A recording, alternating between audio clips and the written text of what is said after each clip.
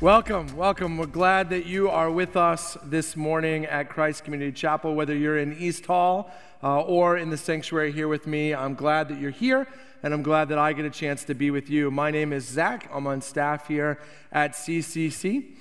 We are continuing our 12-week sermon series we're calling The Dirty Dozen, where we're looking at 12 unlikely people that God uses throughout the story of the Bible. I don't know if you've picked up on this, but there is a common thread that runs through many of these stories, and that is that many of them, and today's is no exception, begin with a conversation between Jesus and that unlikely person. There's a lot of power in a conversation, two people sitting down to look each other in the eye and to talk, especially when one person is seeking to tell the other about what God is doing in Jesus and how they can be a part. We want CCC to be a place full of people who are having those kinds of conversations throughout the week. But we also understand those are difficult conversations to have. You can be very afraid of those conversations, afraid that someone's going to ask a question you're not ready for, you're not going to have the answer to. And so if you're here and you are between 17 and 30, and that description fits you, you're not talking to your friends about Jesus because you're not sure you're up to the task. We want to invite you to what is happening in the next few weeks. We're calling it the Remind Conference.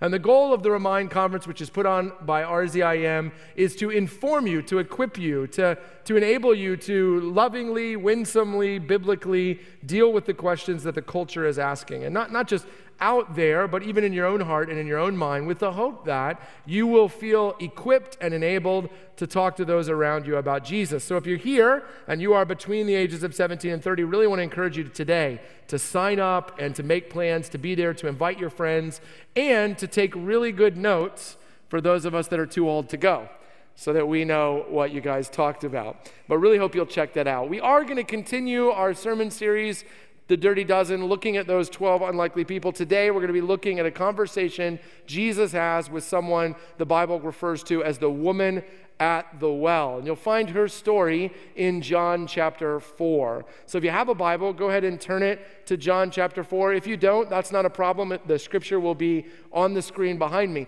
Usually what we do is we read the passage and then go into the sermon, but our passage today is about 30 verses long. So we're not going to do that. Instead, I'm just going to kind of pepper it in throughout the sermon. So you'll want to have it open or be checking the screen behind me.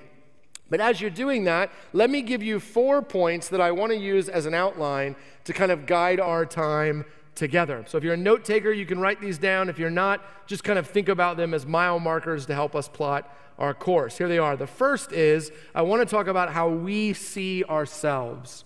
How we see ourselves. Second, I want to talk about how God sees us. Third, how we go from our way to God's way. And then fourth, what happens when we do. Okay, very simple. How we see ourselves, how God sees us, how we go from our way to God's way, and what happens when we do. Let's start with number 1, how we see ourselves. This story begins when Jesus is sitting at a well outside a small town. His disciples have gone into the town to buy food. He is there by himself in the middle of the day.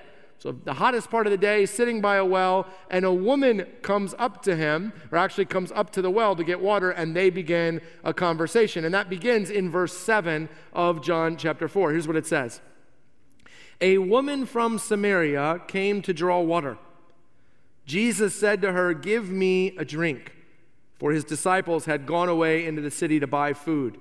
The Samaritan woman said to him, "How is it that you, a Jew, ask for a drink from me, a woman of Samaria? For Jews have no dealings with Samaritans." I want you to see that this woman that Jesus encounters, her self-awareness, her self-conception, her identity is really rooted in 2 things. And the first thing is what other people say about her.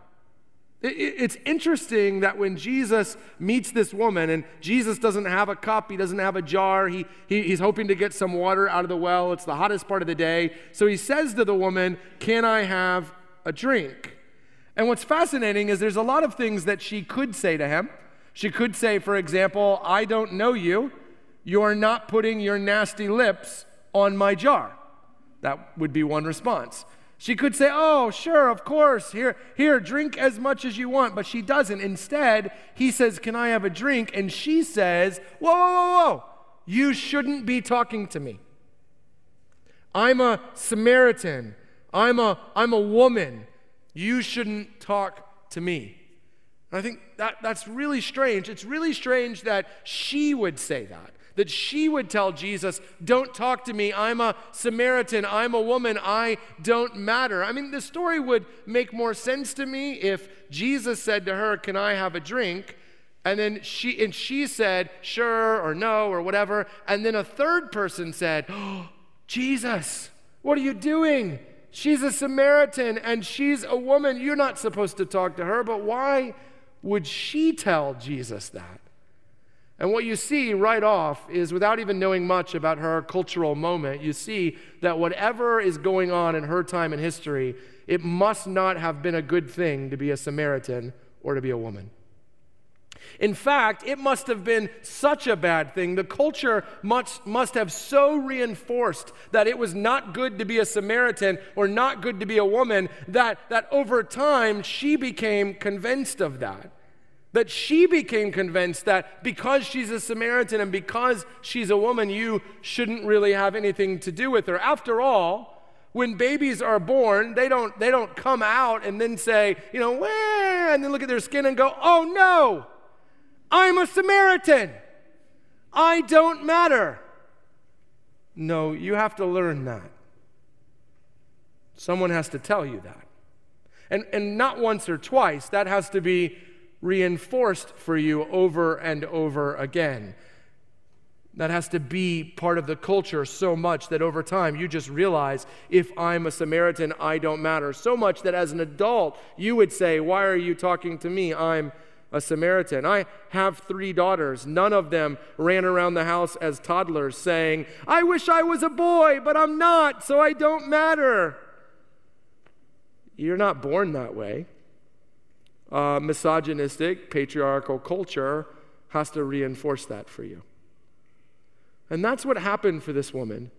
She was steeped in this culture. She had grown up in this culture, so that over time, what they said about her, you're a Samaritan, so you don't matter. You're a woman, so you don't matter. What they said had become so a part of her life that it actually became what she said. So that when Jesus talks to her, she's not even worried about herself. She's worried for him. You shouldn't talk to me. What will they think? I'm a woman. I'm a Samaritan. I wonder if some of us here can't identify with that. That the loudest voice in our head, the most shaping influence of our self-identity, of our self-conception, are the negative things that other people have said about us. I mean, some of us grew up in homes where we were going to be celebrated no matter what. I mean, I remember my mom would come to watch me play sports growing up, and she doesn't like sports. She knows nothing about them. She would have no idea if I was any good at them. So she would yell things like this, looking cute. If she were here, she'd be like, well, you were, and you are. And I would be like, Mom, I'm 35, please.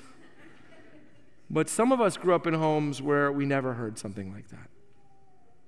Where we were told we were a mistake, we were worthless, we were in the way, we didn't matter.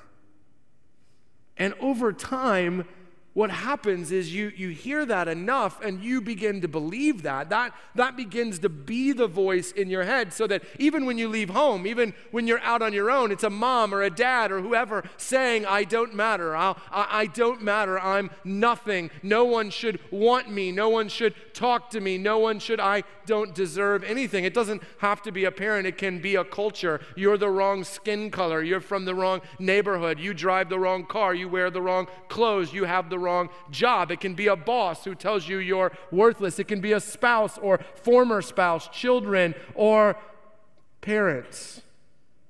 And over time, what happens is that our self-identity, our awareness, the loudest voice in our head through which we think about ourselves and view ourselves, is a negative one. It is one that says, because of who you are, you don't matter. I wonder if that's where you find yourself. There's a second thing that forms this woman's self-conception. You can find this in verse 16, where Jesus says to her, "Go get your husband." Now, I want to warn you that what Jesus is getting ready to say will sound awful. He will sound like a jerk. I don't know if it's okay to say that, but he will. Actually, this is the most beautiful part of the whole story, and we're going to see that in a minute, but it'll hit you hard. And he says this, "Go get your husband," verse 16. And she says, "I have no husband." And he says, "For you are right in saying, 'I have no husband,' for you have had 5 husbands, and the one you now have is not your husband." So you see now that this woman's identity is not just, I'm a Samaritan and Samaritans don't matter, and I'm a woman and women don't matter, but you also have this understanding now that she has a bit of a checkered past. She's been married 5 times. 5 times men told her, "I don't want you anymore. You don't measure up. You're not good enough." 5 times she had failed at marriage, and now her opinion of herself is so low that she's willing to just live with the guy. He doesn't even have the decency to marry her. He's just keeping her around, but she's okay with that. That's who she is. Now you see that when Jesus says, "Can I have a drink?" and she says, "Don't talk to me," that she doesn't just mean I'm a Samaritan and I'm a woman. She means if we talk, people will say we're sleeping together. And you see, for this woman, when she thought about herself, when she saw herself in the mirror, what she understood is that I am the product of what they say about me and what I've done. That I am the sum total of all my mistakes and my ethnicity and my gender and the fact that I've born the wrong thing at the wrong time and that I did the wrong things at the wrong time. That is who I am. In fact, this identity for her has become so real that she goes to the well in the middle of the day, the hottest part of the day, carrying a big stone jar. Why would you do that? You would go in the morning and when it's cool and get your water for the day. You would go in the evening and when it's cool and get your water for the night. And she even comes by herself. She has no friends with her. Why would you do that? It's not safe. And why wouldn't you want to have conversation on the way? But the reason why is because what she's told herself is that people like me, the most we can expect out of life, the best kind of day we can have is that we'd go to the well and not run into anyone. That's the best that I can hope for, because that's who I am. I wonder if you're here and you would say, even if there is a God, and even if he's meeting people, and even if he's working on people, and even if he has a plan for people, it can't be for people like me. I'm the wrong this, I'm the wrong that. I've done the wrong things. I am the product of my past and what they say about me. But the second thing I want you to see is that is not how Jesus sees her. That is not how God sees us. She says to Jesus, "Don't talk to me. I'm a Samaritan and I'm a woman." And Jesus blows right past that. Look with me at verse 7. Look at what Jesus says.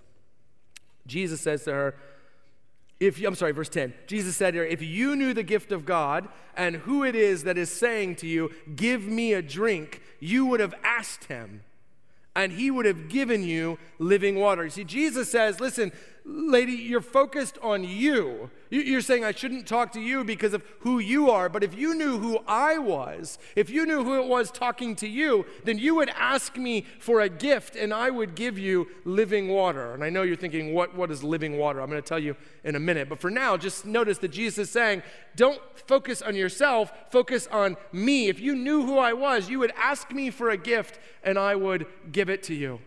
And she says to Jesus, "How can you give me water? You don't have a cup, you don't have a jar." And Jesus says, "I'm not talking about this water.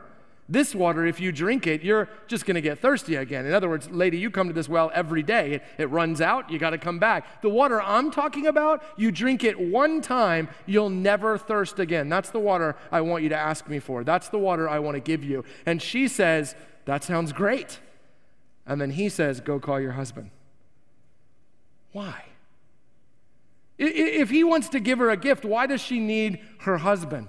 And even when he says, "Go call your husband," and she says, "I don't have a husband," why not leave it there? Why does he press in and go, "Well, technically that's true. I mean, you've had 5 of them and now you're living with a guy." Why is he doing that? Here's why he's doing that. I told you it's wonderful. Here's why he's doing that. Jesus understands that She says, don't talk to me because I'm a Samaritan and because I'm a woman. And Jesus says to her, ask me for a gift, I'll give it to you. But he understands that unless he knows who she is, she'll never believe it.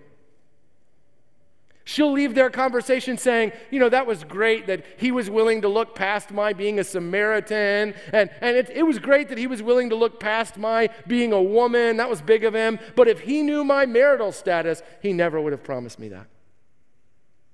If he knew that I was living with a guy, he never would have said that to me. Jesus knows that. He knows that her own self-perception would have swallowed up his promise. So he says, ask me for living water and I'll give it to you. And she says, okay, can I have living water? And he says, before I give it to you, I want you to know I know exactly who you are. I know you've been married 5 times. I know you're living with a guy. And guess what? I still want to give you this. Listen, if you're here right now, and you don't know God, maybe the most powerful thing I can tell you is that when you begin to feel God tug at your heart, when you begin to feel that God is close, that God wants to do something, that this Jesus thing might be real, that in that moment, that God who is pulling on you, he knows everything about you. And none of it stopped him.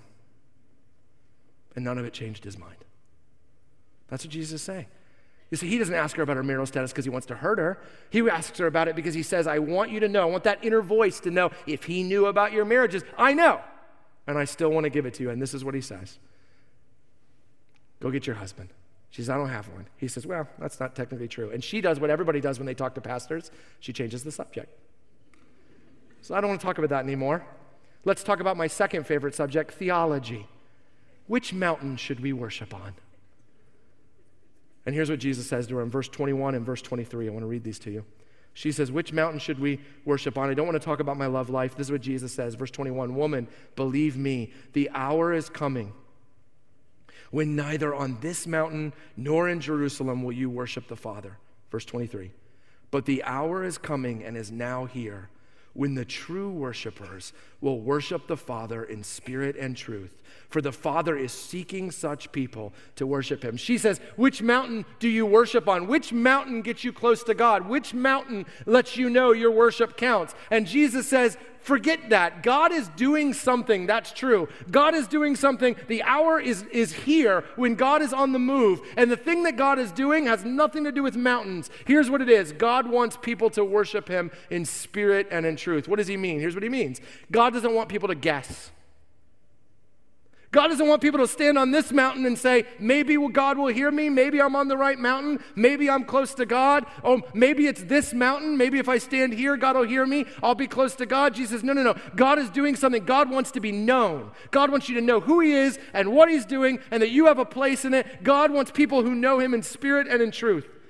And you think, well, that's great. What's that got to do with her? Look at verse 21. He says, the hour is now. Verse 21, listen to what he says. The hour is coming when neither on this mountain nor in Jerusalem will you worship the Father. He says to her, lady, listen, something is getting ready to happen in your life, and you're not going to care about mountains. You're going to know God in spirit and truth. In other words, here's what Jesus says to her. He says, when I met you, you wanted to say, don't talk to me. Don't you know who I've been? Don't you know where I am? Jesus is telling her, when you look at you, all you see is what you have been. But when I look at you, all I see is who you will be. You're getting ready to become a true worshiper. Friends, what if when God looks at you, he does not see what they say or what you've done, he sees who you will be?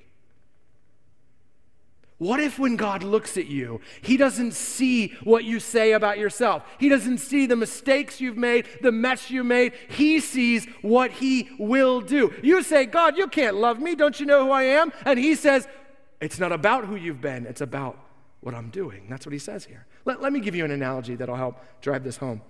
When we lived in Cleveland, on Sunday nights was garbage day in our neighborhood. People would put their garbage out on the street. And when we would drive home from something, my wife would see something in the garbage that she wanted. And she'd be like, pull over, pull over. And I would say, what? I'd pull over. And she'd say, I want that table. And I would say, what do you mean, the garbage? And she'd say, no, the table. I would say, no, that's garbage. Sunday nights are not furniture giveaway day in the neighborhood. They're garbage day. And she would say, just get out and get it. And so that's what I would do. I would get out, and I would get it, and I'd put it in the van. I wouldn't think anything about it until 3 weeks later, I walk in the living room with the drink. I set it down on the table, and I go, oh, this is nice. Where do we get this? Where do we get this table? She says, that's not a table. That's garbage. And here's the difference. We drive through the neighborhood, and what do I see? I see what it is. That table's broken, paint's chipping. I see what my neighbors say about it. They don't want it. If they don't want it, why would I want it? If it's not good enough to be in their home, why would it be good enough to be in my home? I don't want their garbage. But when Amy drives through the neighborhood, what she sees is what it will be when she gets done. Friends, listen to me. What if when God looks at you, he doesn't see the paint chipping or the leg broken? He doesn't see the mistakes you've made, or that some would say you're the wrong color or the wrong neighborhood or the wrong place. What if when God looks at you, he sees only what he's going to be done with when he finishes in your life? What if when God looks at you, he sees what you will be when he gets done? And you see, the table becomes all the more impressive for once being in the garbage, right? Because if you go to the store and you buy a table, if somebody comes and says, that's a nice table, and you say, it should be, I paid a lot of money for it. I went into the store and I picked out the prettiest, nicest table. I bought that one and I put it in my house. But when somebody comes in and goes, that's a nice table, where'd you get it? And you say, it was in the garbage. They go, wow. Friends, what if when God looks at you, all he sees is the wow moment when he gets done? What if when God looks at you, he sees a true worshiper? And you say, that's not who I am. That's not who I've been. Well, he's going to pick you up and do something in your life. That's what he says to the woman. Listen, I'm just telling you, when you see you see what they say. When you see what you've done. And so every time you look in the mirror, what you see is a failure. Every time you look in the mirror, what you see is an immoral person, a fraud, a phony, someone who if everybody knew, they wouldn't be loved. When you look in the mirror, you say, I wish I was this, or I wish I was that. But when God looks at you, he says, wait till I get done. When God sees you, God doesn't see your past or your present. He sees your future. And if you're like me, you're saying, how could that be true? And that leads me to the third point, which is to say, how do we go from the way we see ourselves to the way God sees us? The woman at the well asked that question. Look what she says. Jesus says, you're going to be a true worshiper. Don't you worry about mountains. I'm getting ready to do something in your life. It's going to change your life. You're going to know God. Look what she says to him. I love it. Verse 25. The woman said to him, I know that Messiah is coming, he who is called Christ. And when he comes, he will tell us all things. She says, listen, buddy, that's very kind of you to say. It's kind that you would even talk to me. I mean, you crossed gender lines. You crossed ethnic lines, cultural lines. It's great that you know about my past and you're still willing to say this nice thing to me. That's so wonderful. But here's what I think. When you let God in on this, God, he's not going to like this idea. And so I need, not middle management to say this. I'm going to wait till the Messiah comes, and maybe if he says something like this, I'll believe. But I would need to hear this from God himself. Look what Jesus says, verse 26. Jesus says, I who speak to you am he. See what Jesus is saying? He's saying, lady, I'm at the top of the org chart. I don't have to check anything with anyone. If I tell you you're going to be a true worshiper, you are going to be a true worshiper. If I tell you you have a future, you have a future. Of course, he has in mind not just that he would say this to her, but he knows why he's come. He knows he's come to live and never make mistakes and never have shame and never have guilt and never make a mess. And he knows that on the cross, he's going to become garbage because of her sin. He knows that on the cross, he'll be stripped and mocked and beaten and abandoned, and everyone will say, we don't want this. And he knows he'll die. And he knows 3 days later, he'll raise from the dead, and he will say to people like this, I have taken all of God's anger over your past. There is only for you a future of knowing him and loving him and enjoying him forever. But there's more. See, the only way you could ever go from the way you see yourself to the way God sees you is if you were convinced he's capable of doing that. But you see, that's why Jesus came. Jesus came to give you a resume of God. Jesus came to live and die and raise from the dead so that no matter what you would say about yourself, where you would say, there's no way God could make me a future worshiper. If you'd know where I've been, if you'd know what I've done, if you know who I am, Jesus would say this, were you dead? Because I was dead and God raised me up. I don't know if you've ever thought about it this way, but the resurrection is God's resume to you. So that right now, when you're thinking about that thing that makes you feel like garbage, the thing you did, the thing that's true of you, that weak spot in your psyche, that thing that shame and guilt whispers to you from, and you say, this is too big, this is too bad, this is too deep. Here's what Jesus says, is it harder to be dead and get back up or to fix that? You see, this is what Amy would say to me when we drove through the neighborhood later. And she would say, pull over, pull over. I want that chair. And I would say, the garbage? And she would say, that's what you said about the table. But what was she saying to me? Zach, haven't I proven to you that I can take what others call garbage and turn it into something great? Friends, hasn't God proven to you that he can take even the dead things and raise them up to something great? See, God, when he looks at you, sees what you will be, what you can be, what you should be, what you would be if you would trust him. And you see, that's the rub, isn't it? To be a Christian is to invite Jesus to be the loudest voice in your head. To be a Christian is to believe that because of Jesus' life, death, and resurrection, that when he says you will be loved by God, it's true.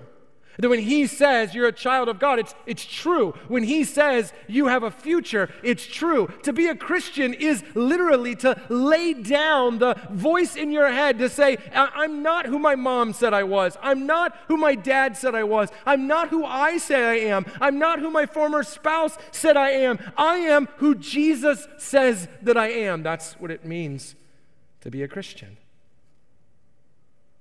And to live the Christian life is to fight against a culture that is constantly bombarding us, telling us, you're nothing if you don't drive this car. You're nothing if you don't wear these clothes. You're nothing if you don't work here. You're nothing if you're not married. You're nothing if you don't have kids. You're nothing if the kids aren't perfect.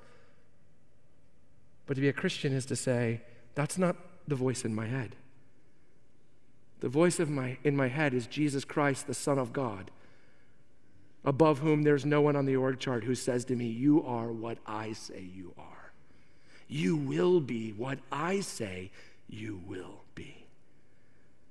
Do you trust him? Will you trust him? If you do, number 4, here's what happens. Jesus says to her, if you knew who I was, you would ask me for living water. And you say, what is that? Well, think about it this way. An area absent of water looks like what? The ground gets dry, it begins to crack. Nothing grows there. Animal life leaves. It becomes a barren wasteland. When that happens in your life, what happens is you go to the well in the middle of the day by yourself because you say, that's the best I could ever expect to get. That's what life looks like when you're me. But when water begins to flow in an area, not a sprinkle of water, not a drop of water, but when a water source springs up, what happens? The ground comes together. Grass and other green things begin to grow. Animal life comes back. Things begin to flourish. Do you know that's exactly what happens to this woman? She leaves town in the middle of the day to go to the well by herself in the hopes that she wouldn't see anybody. But when Jesus tells her, listen, I'm telling you, you are going to be a future worshiper, here's what happens. Look at verse 28. Here's what it says. In verse 28, it says, so the woman left her water jar and went away into town. What town? The town that had told her since she was born, Samaritans don't matter. The town that had told her since she was born, women don't matter. The town full of ex-husbands. I mean, my goodness, this is a town, it couldn't be that big. She was probably married to half the town at one point. She's got 5 ex-husbands in that town. She's got 5 ex-mother-in-laws in that town. Everybody there knows somebody who says she's nothing. No wonder she wants to go to the well in the middle of the day by herself, but not now. She goes into the town and listen to what she says. Listen to the freedom in what she says. Come meet the man who told me all that I ever did. Come meet the man who knows everything about me. Can you imagine some of the men in the town being like, everything? And they're saying everything. Come meet the man who knows everything about me but didn't throw me away. Come meet the man who knows everything about me but says there's a future for me. Come meet a man who knows everything about me but says I can know God. Come meet the man who knows me, knows my Samaritanness and my femininity and my marital history and my sexual history. Come meet the man who knows everything about me. And yet when he sees me, he only sees a future with God. That's freedom. Listen, until the most important thing that's true of you is that inner voice in your head who tells you who you are. You can change your clothes, you can change your car, you can change your job, you can change your spouse, you can change your neighborhood, you can change your haircut, you can do all of that and nothing will ever change. Because what you'll tell yourself when you move to a new town or you get a new spouse, you'll tell yourself, they don't know yet that I'm garbage. And life will be about hiding it for as long as you can. But when that inner voice changes, when you replace that voice that's telling you you're garbage with the voice of the Son of God who says you are a future worshiper, you are a child of God, you belong to me, you are who I say you are, you will be who I say you will be, then you don't have to change your job, you don't have to change your spouse, you don't have to change your car, your haircut, your clothes, your neighborhood, and you will dramatically change because you will be set free. They won't own you anymore. So what you need today is to understand that when God sees you, he sees who you will be. And all you have to do is trust that Jesus can get you there. Let's pray together. Father God, this is great news, and great news is hard to believe. Holy Spirit, please give us the ability to believe these things. Overcome our guilt and our sin and our shame. Become the loudest voice in our heads and in our hearts. In Jesus' name we pray. Amen.